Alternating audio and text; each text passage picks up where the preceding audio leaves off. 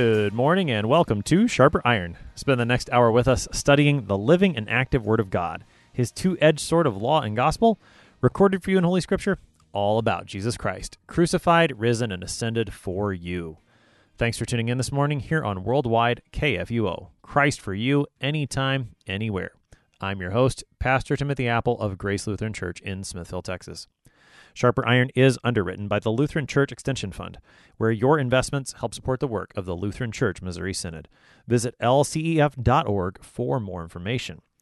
On this Friday, October 15th, we are studying Ezekiel chapter 21, verses 18 to 32. The Lord tells Ezekiel to make a signpost so that Nebuchadnezzar will know the way to Jerusalem as the sword of the Lord closes in on his rebellious city. To help us sharpen our faith in Christ as we study God's Word today, we have with us returning guest, Pastor Matt Tassi. Pastor Tassi serves at Redeemer Lutheran Church in Shawnee, Oklahoma. Pastor Tassi, welcome back to Sharper Iron. I'm glad to be here, and thank you very much, Tim. So as we get started this morning, Pastor Tassi, let's talk a little context. We're in the middle of Ezekiel chapter 21, although what we are going to read today really does tie closely to what we saw yesterday, the end of chapter 21, at least in the English translation that we're looking at. So in terms of the context that we've got, what should we know about Ezekiel, his ministry, what he's been preaching that'll help us into this part of chapter 21 today? Sure. For most of chapter 21 and a little bit of the end of chapter 20, Ezekiel's been talking about this coming judgment, especially narrowing in on the sword that will devour everything and ruin. It began back in chapter 20, verses 45, carried through chapter 21. And so we've been hearing this sword is coming, the sword is coming. And now we get the prophecy that there's two ways the sword could take. It could either go down to the Ammonites or it could come to Jerusalem. And of course, the folks in Jerusalem are really hoping it doesn't come to them because in context, they've seen a couple of things the past couple of years. We're now after the second exile and looking at what we who know the history know will be the third. Which is sometimes confusing. I had to dig into it a bit to put all the pieces together. That is, in 605 BC, there was the first deportation where Nebuchadnezzar came and told them to stop it. And he took a couple of folks just to prove that he could. That's when Daniel, Shadrach, Meshach, and Abednego go into Babylon. A couple years later, about 8 years later, a second deportation occurs, and that's when Ezekiel ends up over in Babylon. And 5 years into that deportation is when Ezekiel receives his call to do all these prophecies. And the whole thing is that God sends him to tell the people to stop it. As the chronicler said in 2 Chronicles 36:15, the Lord, the God of their fathers, sent persistently to them by his messengers because he had compassion on his people. And so here comes Ezekiel with God's compassion, telling them to knock it off and get right with God, because in 586 BC, Nebuchadnezzar is going to do the final destruction. And if he can't save them from the physical punishment for their sins, at least he can save them from the spiritual punishment of unbelief. So that's the big picture context of what we're looking at today.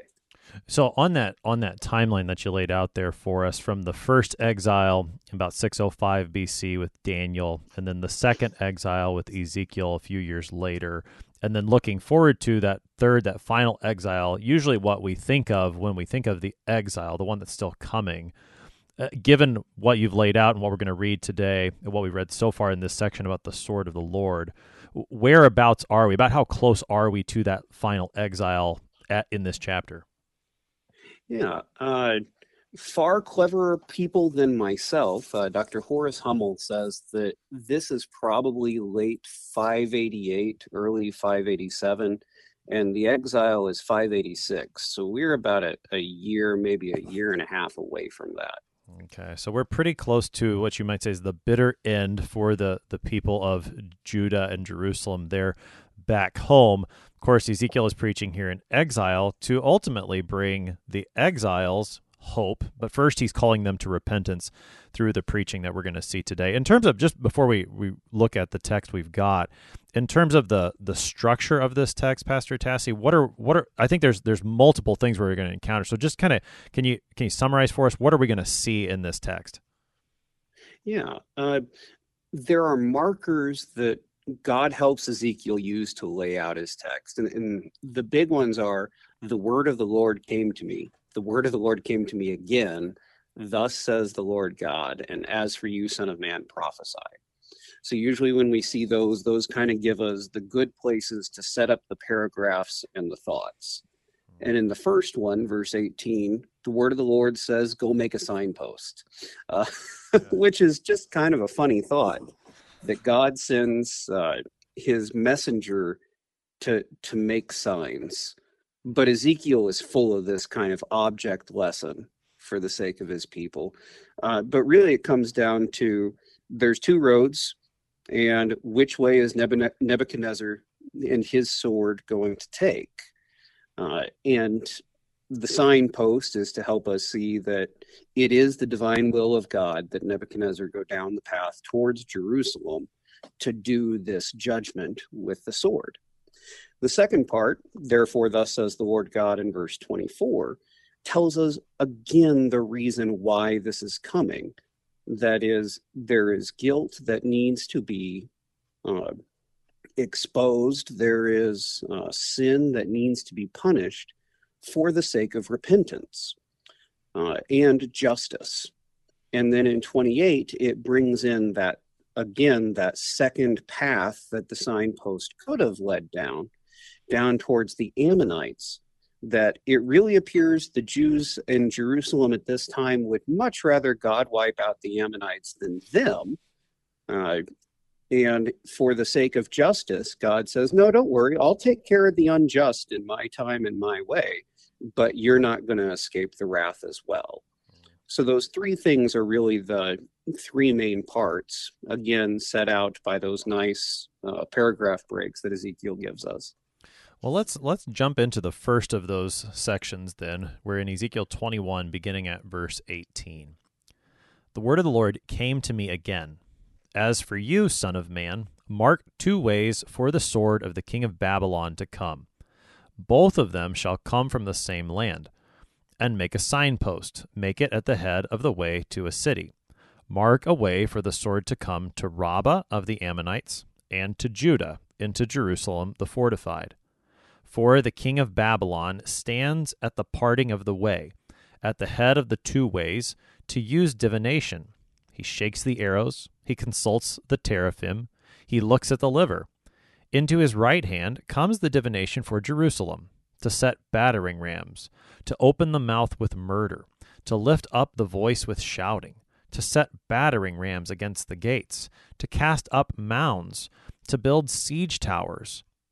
But to them it will seem like a false divination. They have sworn solemn oaths, but he brings their guilt to remembrance, that they may be taken. And that puts us up through verse 23. In the next verse, we get another one of those markers that you were talking about, Pastor Tassi, so we'll pause there. So verse 18 and following, is this one of those, I think you mentioned an object lesson. Sometimes I've heard them called action prophecies. Are we to understand that Ezekiel, like he went and made, I don't know, I guess I'm picturing like on the TV show MASH is the first one that comes to mind, where they've got the sign there and it shows the directions to each and how far it is to each of their cities where they're all from. Are we to picture Ezekiel going into wherever this road diverged, putting up a sign saying Jerusalem this way and Rabbah this way or something like that? I've always wondered that, whether Ezekiel actually does these actions or not, but a lot of the other ones he does. Right. So I would lean towards he actually goes and makes a sign so that Nebuchadnezzar can stand there. Whether he does or not, the image is the same. But what you have is Nebuchadnezzar stands at a place, and he needs to know whether he's going to go to the right or to the left, whether he's going to go to Jerusalem or to Rabbah. And the picture of the prophecy is that God leaves him at this fork in the road, in order to seek the signs of which way to go. And so God gives him the sign, go this way. It is quite interesting that they do it with the pagan divinations. Yeah, no, And yet God uses the pagan divinations. right. That is very striking. That the Lord uses these divinations. Take us into that, because I really think that on the one hand, it just surprises. Wait a second, the Lord's going to make use of these pagan divinations, and then just kind of the details that are there. This is one of those verses that gives us a picture of maybe like what some of these pagan divinations looked like, which is also, I think, interesting. So yeah, take us into that. Yeah. Most of what we have are great educated guesses from people way smarter than I. But like shaking the arrows, as apparently you have a quiver and you take the arrows, you shake them out like you would a thing of pickup sticks, and you choose which one looks like it's pointing the direction you want to go. Arrowhead points you the way to go. Teraphim, that's one of those that the notes say they're not 100% sure about. It's some kind of little human sculpture that they consult. And even that gives them the answer to go to Jerusalem. And then you had the occult guys. I mean, we still use the word occult when talking about the internal organs for that reason, because that's what it was the internal organs. And you would look at the different things going on in the sacrifices that you would make, because, of course, in order to look at a liver, you have to cut something open with a liver and read it. And there were people who thought that internally the liver of sacrifices would be manipulated by the gods to help you understand what to do and where to go. And I have a really odd footnote in one of the texts that says professional soothsayers were engaged to examine the liver of slain animals. They interpreted the coloring, the lines, and it even says that archaeologists have discovered clay diagrams of livers that assisted in such interpretations. So they had professional textbooks to tell them how to interpret that. Wow, that's pretty incredible to think. Rather than if I'm going to go look for a picture of a liver, I'm going to look in a medical textbook. But they've got pictures of livers in their religious textbooks as a way of interpreting signs. So okay, so I mean we get a picture here, even though it's not entirely clear on all the details. Those teraphim, we're not entirely sure, but we get a picture here of how a pagan might consult his higher power, his idol. These are some of the ways that Nebuchadnezzar would have used. And what is surprising, I think, is that it's very clear in this text that the Lord, causes the arrows, the teraphim, the liver to be read by Nebuchadnezzar and his advisors so that they will go to Jerusalem. And at least, as I reflect on this, one of the reasons it may seem strange, not that long ago here at Grace in Youth Catechesis, we were talking about the second commandment. And of course, in the second commandment in the Catechism, we learn that we should fear and love God so that we do not curse, swear, and then use satanic arts. I mean, these sorts of things are off limits for God's people, and the people of the Lord should not consult these things as if the Lord is going to somehow lead us through these things. And yet, here he takes these things and actually does lead, granted they're pagans, but he leads these pagans through these means. So what are some of the what should we understand from this, Pastor Tassi? What are some of the limits? What shouldn't we understand from this? Kind of see where, I think there's things to talk about here. Yeah, and even verse 23 says, to them, which most likely is the Jews in Jerusalem, it will seem like a false divination. That they hear Nebuchadnezzar's coming, and they hear Nebuchadnezzar has a sign from the gods, and they say, well, God doesn't work that way, so this must be false. It must not really be the Lord's will. Usually that's how we treat such things. But here, the bigger picture is that God's prophets have repeatedly said, I'm sending Nebuchadnezzar, and that Nebuchadnezzar comes to do my will. And God is going to work through Nebuchadnezzar to do it. And so here God is sending Ezekiel, most likely actually out ahead of Nebuchadnezzar, to make sure he knows this is the spot where you stand. This is the spot where you divine. This is where you will find, yes, you're going to Jerusalem. Because even the pagan things, even the naturalistic things, I'm reminded of the old expression by Luther that the devil is still God's devil. If God wants a thing to happen, it will happen. Right. And so Nebuchadnezzar may be looking at the wrong places to find the answers, but God's still going to make sure that the answer is given, because he has a purpose to this, as 23 says, to bring their guilt into remembrance.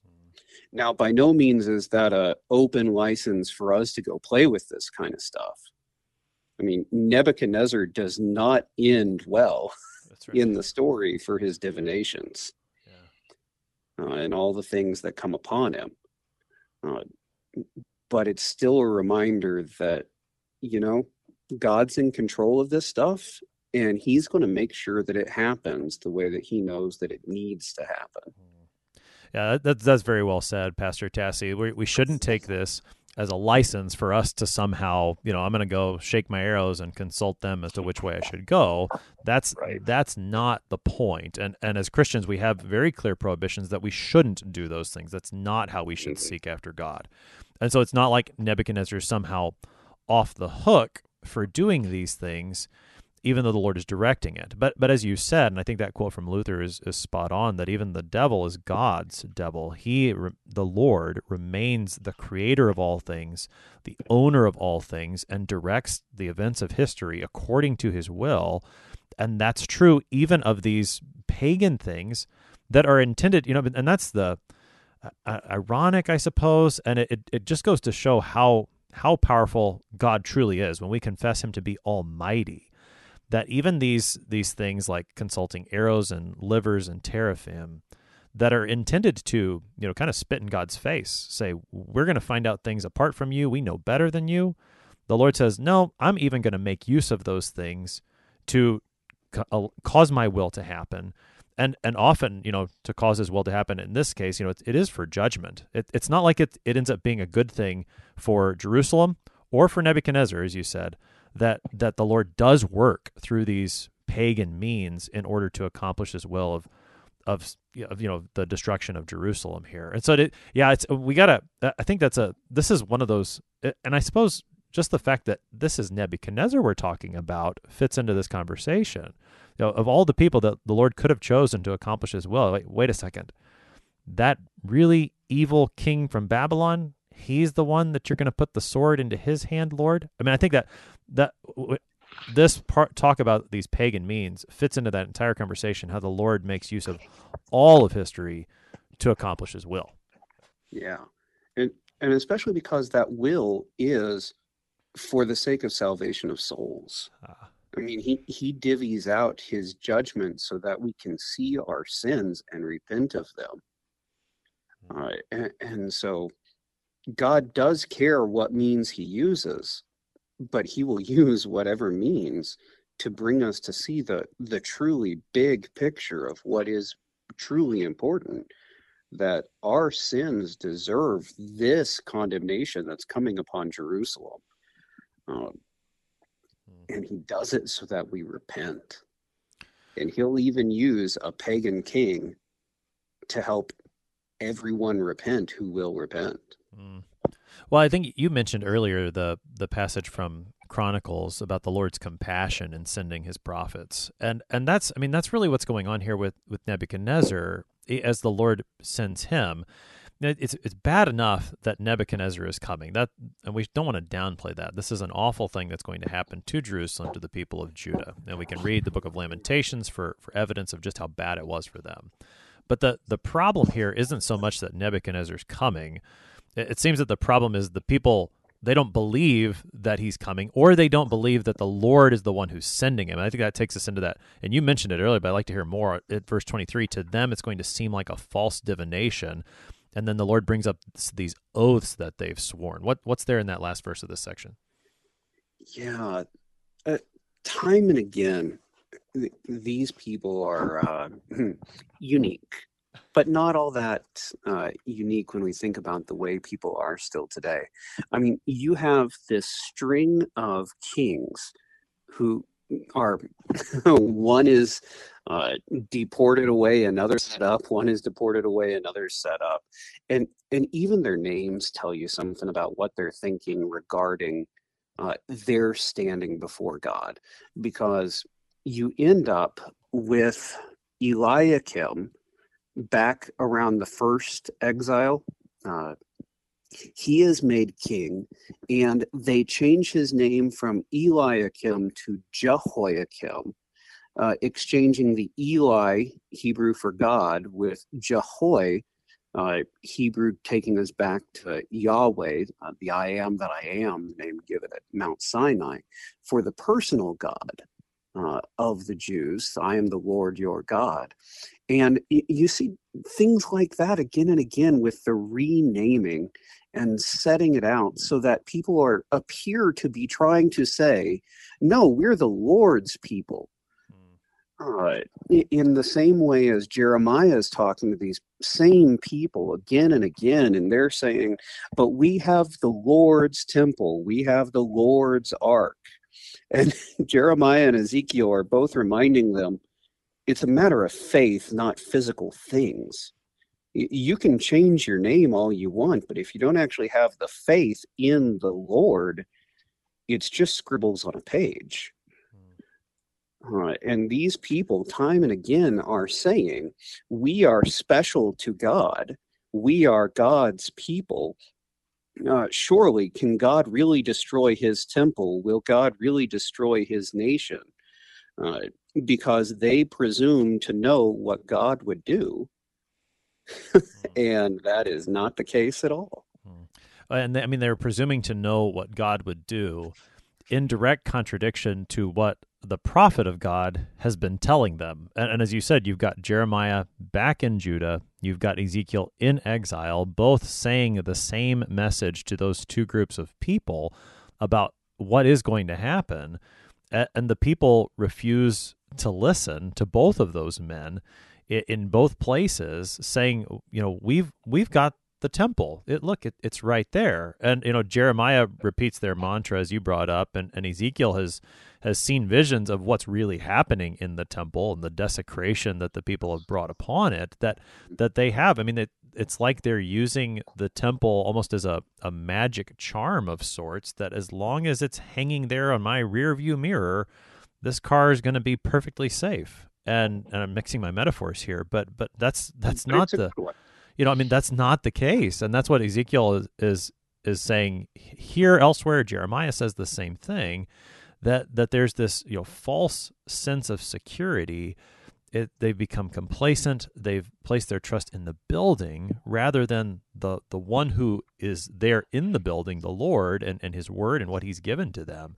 Is this, and sometimes it's easy for us reading this text 2,500, 2,600 years later to remove ourselves from it. But is this a temptation that we still face as Christians today? And if so, how does that show up in the church today? Anytime we say we have XYZ, therefore God cannot, that's not good. God will do whatever he wants and however he wants to his great goodwill and purpose of bringing us into Christ. So that you think about Job, the big problem for Job's friends was that, well, surely God only punishes those who have done wrong. Therefore, Job, you must be doing wrong and must have some unrepentant sin. And so they've established this if X, then Y of how God works. But God working through Job shows him that no, suffering can even come if you've made the sacrifices God seeks of his people, if you've trusted in his forgiveness, God will still do his thing in his time, his way, to his goodness. Ultimately, for Job, showing the complete conquest over Satan and humiliation over Satan by a man of faith. So still today, Christians will suffer. And we have fellow brothers and sisters in Christ who completely misunderstand suffering in this life,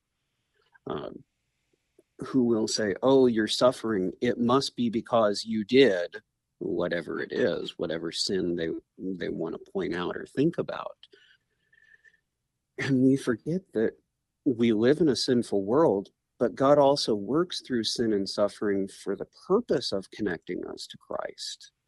That as Paul bore in his body the marks of Christ and rejoiced in it because it helped him know Christ all the more, that God's strength is made perfect in our weakness. We see that God works his will and way to help us understand the suffering of his son, Jesus Christ. And so we still have those things still today.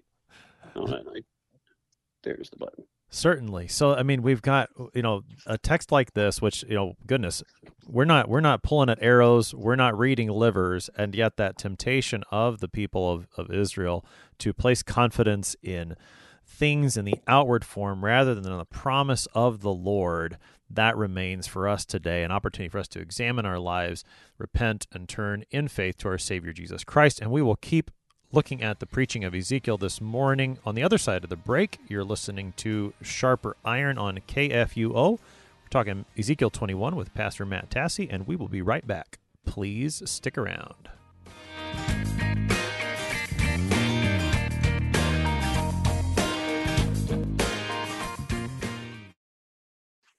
Did you know that Lutherans are helping new American immigrants get settled? How about struggling church workers in need of support and refreshment? And we assist at-risk children and provide disaster response to hurricane victims. Through LCMS recognized service organizations, we are doing all this and more. I'm Rahema Kavuga of Lutheran Church Extension Fund, and I don't want you to miss out on hearing what your brothers and sisters in Christ are up to. Visit interesttime.org to see how your support gives life to these works of mercy and love. Welcome back to Sharper Iron. It is Friday, October 15th. We are studying Ezekiel chapter 21, verses 18 to 32 with Pastor Matt Tassi. He serves at Redeemer Lutheran Church in Shawnee, Oklahoma. Pastor Tassi, prior to the break, we were talking about the first part of this text. The word of the Lord comes to Ezekiel. He sets up this signpost, and the Lord at that signpost will direct Nebuchadnezzar to Jerusalem first, not to Rabbah, but to Jerusalem. And the Lord will make use even of pagan means to direct Nebuchadnezzar that way, to bring his sword against his people, to bring the guilt to remembrance, and the people will be taken. In verse 24, we get another one of those markers, so we keep reading the text here in Ezekiel 21. Therefore, thus says the Lord God, because you have made your guilt to be remembered, in that your transgressions are uncovered, so that in all your deeds your sins appear, because you have come to remembrance, you shall be taken in hand. And you, O profane wicked one, Prince of Israel, whose day has come, the time of your final punishment, thus says the Lord God, remove the turban and take off the crown. Things shall not remain as they are. Exalt that which is low, and bring low that which is exalted. A ruin, ruin, ruin I will make it. This also shall not be until he comes, the one to whom judgment belongs, and I will give it to him. And that's the next section of this text. That's verses 24 through 27. Pastor Tassi, one of the things that stands out right away in this section as the prophet begins again, he's not talking about them anymore. He brings their guilt to remembrance in verse 23. Now the Lord is speaking directly to you, to his people, because you have made your guilt to be. I mean, he really is directing the prophet's message now. This isn't just about them out there. It's about you. You're the one in the sights of the sword of the Lord. Help us into this section. Yeah.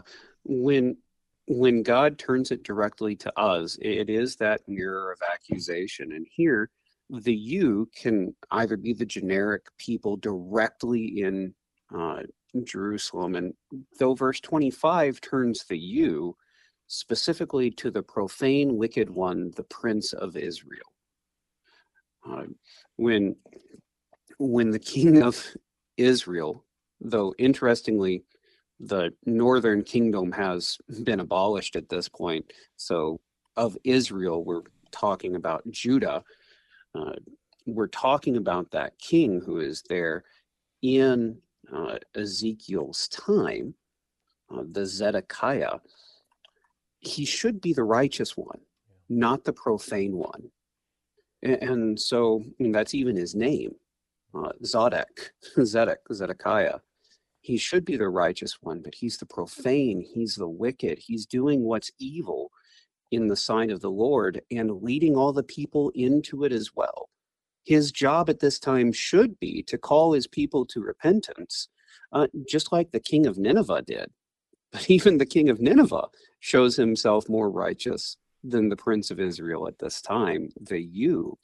And so his time has come, this you. Likewise, there with that image shall be taken in hand. I mean, there are so many images, especially in Isaiah, about the anointed one in God's hand. And usually those are good images.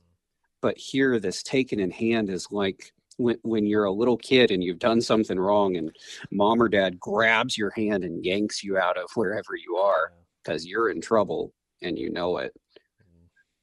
And here God is taking what should be his anointed by the hand and dragging them out for punishment. It's a reminder to us especially that this prince of Israel, who should be the righteous one, is in the line of the Messiah. And we look back at that knowing that they're not the Messiah, absolutely. But if you're looking forward from the line of David, you know that any of the sons of David could be the Messiah, could be the anointed one. So for each king, there's going to be this expectation that is he going to be the anointed, the Messiah? And here, Zedekiah falls far short of that, completely profane, wicked. The crown which was promised to David is being stripped off, and he is being brought low. And from this time on, the Jews are going to be waiting for the one to have the crown put back on his head. Interestingly, because we have the purview of history to look back on, we know that it will be the most lowly, the most out of the way place where the descendants of David are there in Nazareth when two descendants of David are brought together. The virgin will conceive and bear a son and will call his name Emmanuel, and he will be the Messiah. That's what it should have been. That's the joy of what the anointed king should have been. In place of looking forward to that, this king has gone far afield. Yeah, I mean, and we've met Zedekiah several times when we were studying the book of Jeremiah, and he shows up in Ezekiel as well. Although, he doesn't get named here, and Ezekiel's done this more than once, where instead of referring to maybe the king by name or even calling him king, here he only again calls him Prince of Israel. He doesn't even dignify him with the title king, because that is how wicked Zedekiah is. And I appreciate you bringing up the meaning of Zedekiah's name, the one who should be righteous. It's there in his name, and yet he falls far short of that. I mean, especially thinking back to Jeremiah, where you've got the promise of the righteous branch from the line of David, and there's Zedekiah, and he's clearly not it. That you're always left. I mean, Jeremiah does this, and Ezekiel certainly does this. If that guy in Jerusalem's not the one, well, then what's going to happen? And I mean, I do think that this section in particular of Ezekiel 21 raises that question, and it's not a small one either. I mean, we're talking about how the people of Israel would place their trust in these promises in a false way, in a sort of a magic type of way. As long as the temple's there, we're okay. Another place that they would have done that would have been, as long as we've got a king in the line of David, we're okay. Because you said it. The Lord had promised a king in David's line is going to be on the throne forever. So they think, hey, as long as Zedekiah is there in Jerusalem, we're good. And the Lord's going to show, well, no, you guys haven't really understood that promise. And I do think, so you helped me out here, Pastor Tassi, because this is one of those texts, and they come often in Ezekiel, at least in this part of Ezekiel, where it's sometimes hard to see how Christ fits in. But I think this is the part, right? This is where we need to see, even as judgment is being proclaimed very harshly against Zedekiah, there is in the background here the promise that, okay, Zedekiah is not the guy, but someone is going to come. Is this part of the text where we're really going to see Christ? Well, yeah, whenever you've got the crown, whenever you've got the ruling of Israel, and especially that turn to Israel instead of Judah, just brings you back to the far bigger of God's people even. When Israel has already been destroyed, why bring Israel in unless it's to picture that bigger promise further back? When you're dealing with the profane and the wicked, who should be the righteous and the anointed, it all leaves you wanting more. In the same way, this is the interesting part of here, where you're looking at the anointed and the line of David, and God is saying he's going to come in and completely wipe stuff out. The question for the Jews has to be, well, what about that promise to the anointed? Yeah. And here's where remembering the deportation schedule is just so helpful, that you have the Daniel, Shadrach, Meshach, and Abednego going out in the first deportation. In the second deportation, you get some of, with Ezekiel, what appears to be the faithful priests and some of the other heirs of the Davidic line. They're out of Jerusalem at this point. So that it really looks like God does that on purpose in order to preserve that remnant that Isaiah is going to talk about, to make sure that the line endures. But what the people seem to forget is God's bargain with Abraham, or Abraham's bargaining with God. The good old, what if there's 100 people? What if there's 50? What if there's 10? What if there's 1?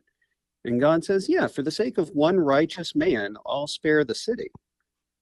But God goes in and removes the one righteous man by sending the angels to get Lot and his family out, so that now there are no righteous people, and his justice is completely just in doing so. God has removed the remnant already. So he has secured the line of David. So now judgment will come upon Jerusalem just as surely as upon Sodom and Gomorrah. Yeah, it's not going to be a pretty thing for the people of Jerusalem. And I do think, that's where the words in verse 26, exalt that which is low, bring low that which is exalted. Jerusalem sees itself as exalted. The people there in Jerusalem, we've heard this in Ezekiel already, the people in Jerusalem think they're the choice cuts of meat there, and it was the scraps that were taken into exile already. And here, you have that theme of reversal that comes up throughout the scriptures, that those who are prideful, who think that they're great on their own, the Lord humbles that kind of self-exaltation. And the lowly, that is whom he exalts. Those who know they have nothing apart from him, those who know their sinfulness, that's what the Lord takes and he exalts to show his own glory and power. And this, this matter of bringing low the high and exalting the lowly, I think that's, and I think you said this already, that's a connection to Christ. Of where does this Davidic line go? It looks great, and then it goes to nothing, it seems. And where does that, to use the Isaiah again, the shoot from the stump of Jesse, right? That's where this lowly branch becomes exalted. And even that exaltation happens through death on the cross, so that what we're seeing here in Ezekiel 21 is the high being made low. But when the Lord comes along, 500, 600 years later and exalts that which is low, he's going to do it in Christ for the sake, as you said, of saving sinners.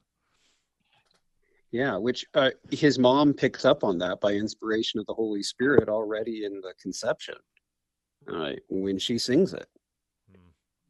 Yeah, you're right. The Magnificat has a fantastic example of this theme of reversal. One more thought on this section, just briefly, Pastor Tassi, before we get to the rest of the text. In verse 27, that I think this is, I don't know how you read this, because I think there's maybe two ways to take this, and maybe they're both intended. Particularly, he says, a ruin, I'll make it. This also shall not be until he comes, the one to whom judgment belongs, and I will give it to him. What do you think? Who's the he that's going to come there in verse 27?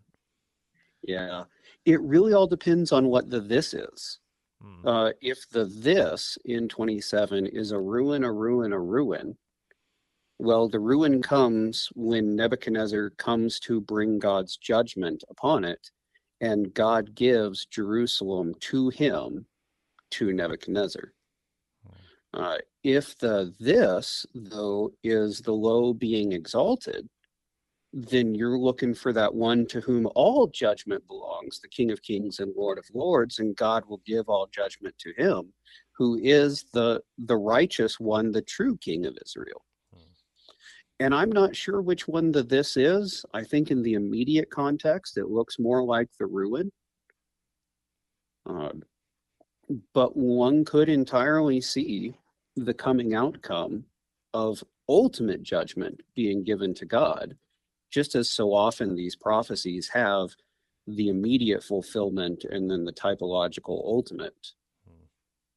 Yeah, I mean, I can't help but think that Ezekiel might have that in the back of his mind as he's going through verse 27 there. Where certainly, I mean, I think you're right. You need to see Nebuchadnezzar in that verse, that the ruin's not going to come, or the ruin's not going to happen until Nebuchadnezzar comes, and the Lord's going to hand Jerusalem into the hands of Nebuchadnezzar. And yet some of the echoes of other scripture passages in that, particularly Genesis 49 and some of the scepter not departing from Judah there when Jacob blesses his sons. And we've heard Ezekiel echo that prophecy already back in chapter 19. He used imagery from Genesis 49. So I wonder if he's, if that's maybe in the background here. And this is, Dr. Horst Hummel brings this out in his commentary that maybe that is in the background. And there's a note of hope there, even as judgment is being proclaimed. So that's we've got two sections here so far, the word of the Lord coming to Ezekiel, both dealing with Nebuchadnezzar coming to Jerusalem, bringing the Lord's judgment. And now, if we think back to where this started, that signpost, Ezekiel's it's kind of like he's going to take us back to that signpost and take a look down that other road. So we're picking up Ezekiel 21 now in verse 28. And you, son of man, prophesy and say, Thus says the Lord God concerning the Ammonites and concerning their reproach. Say, a sword is drawn for the slaughter. It is polished to consume and to flash like lightning. While they see for you false visions, while they divine lies for you, to place you on the necks of the profane wicked, whose day has come, the time of their final punishment. Return it to its sheath. In the place where you were created, in the land of your origin, I will judge you, and I will pour out my indignation upon you. I will blow upon you with the fire of my wrath, and I will deliver you into the hands of brutish men, skillful to destroy. You shall be fuel for the fire. Your blood shall be in the midst of the land. You shall be no more remembered, for I, the Lord, have spoken. That's the rest of our text for today. That was Ezekiel 21, verses 28 through 32. Pastor Tassi, just to get us started on this section, the Lord says concerning the Ammonites. Remind us a little bit about the Ammonites. Who is this group of people, some of their historical interactions with Israel, and then why they're being brought up here at this moment. Yeah, they're the folks, essentially neighbors of the Israelites, and they have had long clashes. You find out the number of times that they've looked upon the people of Jerusalem and certainly not treated them in what would be considered godly ways. Uh, they've looked at their exiles, they've looked at their plight, and they've turned a hard heart to it. And a couple things that I've read elsewhere show that they may have at times taken advantage of Israel's weakness and took people as slaves of the Israelites, or at least did nothing to help prevent their being so broken in this way. As to the specifics of them, I actually can't give you that one. Do you know a little more on them? Well, I mean, I just that general outline I think is helpful. One thing that is maybe usually helpful to remember is the Ammonites are descendants of Lot. They're one of the descendants of Lot from after you mentioned Lot earlier. That when he flees Sodom and Gomorrah, there's that incestuous relationship with his daughters, and the Moabites and the Ammonites come from that. So they're relatives of Israel. They're close to Israel. And yeah, there's a history of animosity between them that there probably shouldn't have been, but there was. So that's just the general outline of who we're talking about. And it does seem in this context that the Ammonites maybe were kind of standing by, watching with maybe even a little delight as Nebuchadnezzar came and took Jerusalem. And now it sounds like, and this is where I like to just take us into this text here, it sounds like now the Ammonites, although they escaped the sword for a time, the sword's going to come to them before the Lord returns it to its sheath. Yeah. It's often difficult to place when Ezekiel keeps using pronouns. Right. It'd be nice if he used proper nouns. But when he says in verse 29, while they see for you false visions, they divine lies for you. Well, you have to try and figure out who the they and who the you are. Because the prophecy is concerning the Ammonites, it seems like the you is the Ammonites. So while they see for the Ammonites false visions, while they divine lies for the Ammonites, to place on the Ammonites. That's my first reaction of the who the you is. And then the question of who the they is sounds an awful lot like back in verse 23, but to them, it will seem like false divination. All right. So as I look at that, it sure sounds an awful lot like there's a sword ready for slaughter, and the Israelites, the Jews in Jerusalem, would really like for God's will to be for that to go down and crush the Ammonites instead of us. But because pronouns and antecedents are always fun to look at, where do you connect those pronouns? Well, I mean, that's not one that I necessarily would have. I guess this is the way I was reading it. They would be sort of your own false prophets, kind of like we've seen elsewhere. You know, they being people among you, they your false prophets, your diviners, like Nebuchadnezzar was using. They're lying to you, but that's not really the case, and so the sword is going to come upon you, Ammon. But I think, I mean, the way that you're reading it, I think is interesting and does, I mean, fit such that. So help me make sure I'm understanding what you're saying. That the idea here is the Israelites are seeing false visions for you. They're hoping that the sword's going to go to Ammon, but and this is where it just connects to the others then, but it's really not going to go to Ammon at this point. It's going to come to Jerusalem. And so this is another part of the false hope for the people of Judah. Is that what you're driving at? That's what I saw. Also, the you could be the sword. Right. They see false visions for the sword. They divine lies for the sword, to place the sword on the necks of the, and again, profane and wicked, the same words used back of Zedekiah, though here it's concerning the Ammonites. The irony there most likely being that that's what they want to think of it. That, oh, the Ammonites are profane and wicked, and we're so holy and righteous. But whenever you point those fingers without actually looking at the judgment of God's law, you really have to ask who the true profane and wicked ones are and who deserves the sword. Well, and I suppose that's a connection to us, because we would always like to hear profane or wicked and think about those people over there, but the scriptures constantly direct us to hear profane and wicked and first examine our own hearts for our own wickedness and repent accordingly. Yeah. Just like when they bring the conversation to Jesus, what about those wicked people over there? And Jesus says, yeah, the same thing's going to happen to you too, unless you repent. Right. Yeah, it's always a temptation for us is to point the finger elsewhere without examining our own hearts, to look at the speck in the neighbor's eye without seeing the plank in our own. And the Lord constantly directs us to examine our own hearts, lest his wrath be poured out upon us. And again, we have that brutal description again here in this text of the coming destruction that the Lord will work through his sword, through the Babylonians. Pastor Tassi, we have about 3 minutes left on the morning. As you think about this section of Ezekiel 21, the various things we've talked about this morning, help us to summarize, and again, from a text like this that is often full of judgment, help us to see how it fits into the proclamation of our Savior Jesus Christ. Yeah, when God wants to use whatever means he wants to bring us to repentance, we should not harden our hearts against it.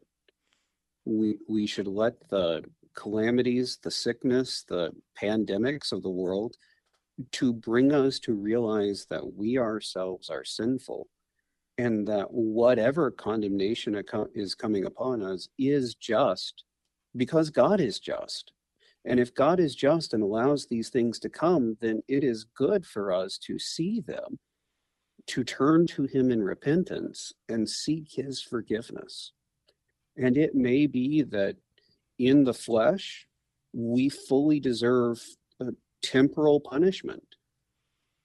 But we do pray that in recognizing these things, these works of the law, that we would be spared that eternal punishment by trusting in the blood of Jesus Christ, the righteous one, the holy one, the true King of Israel, who now rules and reigns forever, who shed his blood for us to forgive us of whatever crimes, whatever sins that we have committed against the Lord. So that trusting in him, we can know that whatever comes, we have an eternal home in the Lord's kingdom. Pastor Matt Tassi is pastor at Redeemer Lutheran Church in Shawnee, Oklahoma, helping us today with Ezekiel chapter 21, verses 18 to 32. Pastor Tassi, thanks for being our guest today. Thank you, and God bless. I'm your host here on Sharper Iron, Pastor Timothy Apple of Grace Lutheran Church in Smithville, Texas. If you have any questions about Ezekiel 21 or any of the rest of the book, please send an email to kfuo@kfuo.org. You can use the open mic feature on the app to send up to a 60-second message to us with your comments as well. We'd love to hear from you. Thanks for spending the morning with us. Talk to you again next week.